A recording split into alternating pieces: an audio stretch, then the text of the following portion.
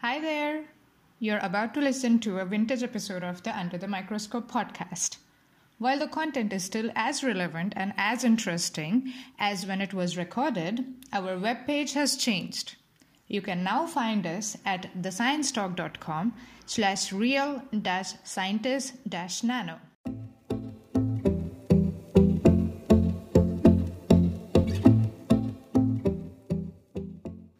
Welcome to Under the Microscope. This series is brought to you by the Real Scientists Nano team. Our goal is to provide a platform where scientists can communicate their work and interact with the public.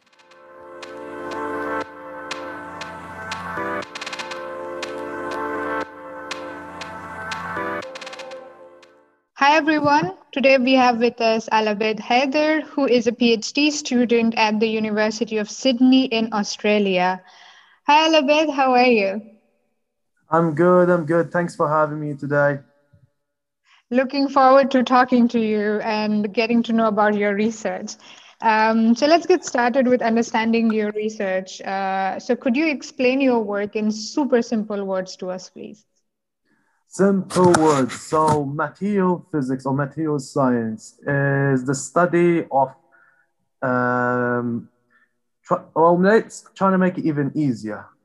If you want to find out if a material, a new material, or a normal, right at the moment material can have a new property or not, a new function or not, that's our job. It's a bit close to it can be helped out whether in theory, experiments, or computational physics, where you actually put the main parameters or main concepts of the material in a supercomputer, like a big black box, and it gives us a results. These results, whether they're optical, electrical, mechanical, any property that you could think of, we can actually analyze it and see if it's possible or not. We can try to play around with the same material itself, let's say by doping, so throwing a new atom inside. You can even try to twist the material around.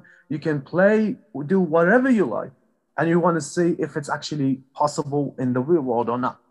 And that's kind of in simple words. Okay, so you basically manipulate or try to put the materials in, just manipulate materials in general in the virtual world, so to say, to see what the outcome will be in order to see which experiments are possible in reality, how much to push the material, so to say. So let's say a material is known, let's say graphene. Graphene comes from as a two-dimensional material, which comes really from, if you people would actually get it from the pencil, the load of the pencil. You just take a sheet from it by scotch tape, which actually happened in 2004. Yeah. That's graphene, and people started to study its electrical properties because it didn't have any band gap. So it a lot of electrons to go through. Why I'm trying this example is because if you want to try to make it even better, some electronic devices require band gap, so it makes sure that you can control the number of electrons coming through. Right. You try to insert a new atom, or you can actually put on top of it another two-dimensional material, which could be an like boron nitride, and you can choose property. Right. So these ideas we can come up with, and if it's feasible, then experimenters say, okay, let's try and see how it goes. All right, that makes sense. So we kind of give ideas for engineers and experimenters, if that makes sense. Yeah, that makes complete sense. Do you have a favorite material? Do I have a favorite material? Not really. Two-dimensional materials, I love it from all sides because whether with it doesn't have any band gap like graphene or boron nitride having a large band gap, it just fascinates me that two-dimensional materials, you can actually put them on top of each other as blocks, like Lego blocks, and it changes the property itself. It magically changes. With two-dimensional materials, especially graphene, what was happening when they twisted it. That's another property. They just twisted one of them on top of the other with just 1 degree and became a superconductor. Yeah. So from a metallic to a superconductor, that just baffled everyone. And they recently they put 3 layers on top of each other. They twisted one with respect to the other, Right. and also they found superconductivity again. Right. Yeah. That's About actually, my, yeah. yep.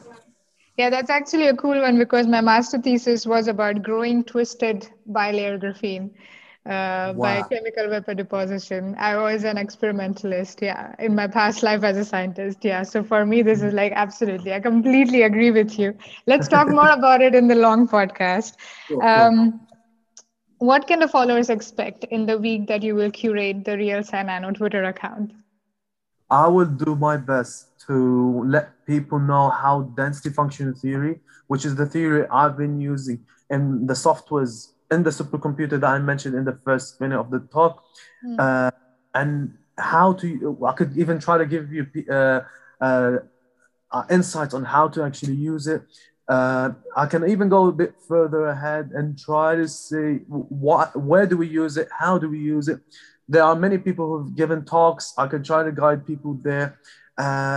Show my own research, true, but there's more than just showing research. I want to show you how I understood that. From only 3 years, I really enjoyed uh, how density function theory using such softwares actually can give you many properties from many different materials. Okay, so there's quite a lot that is going to come to us in the week that you will curate the account. Sounds amazing. So, looking forward to having you on Real Scientist Nano. Thank you very much for speaking with us. No problem, anytime.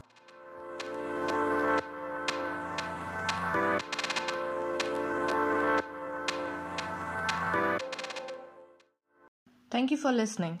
To know more about us, please visit our website realscientistsnano.org and follow us on Twitter at realsci_nano.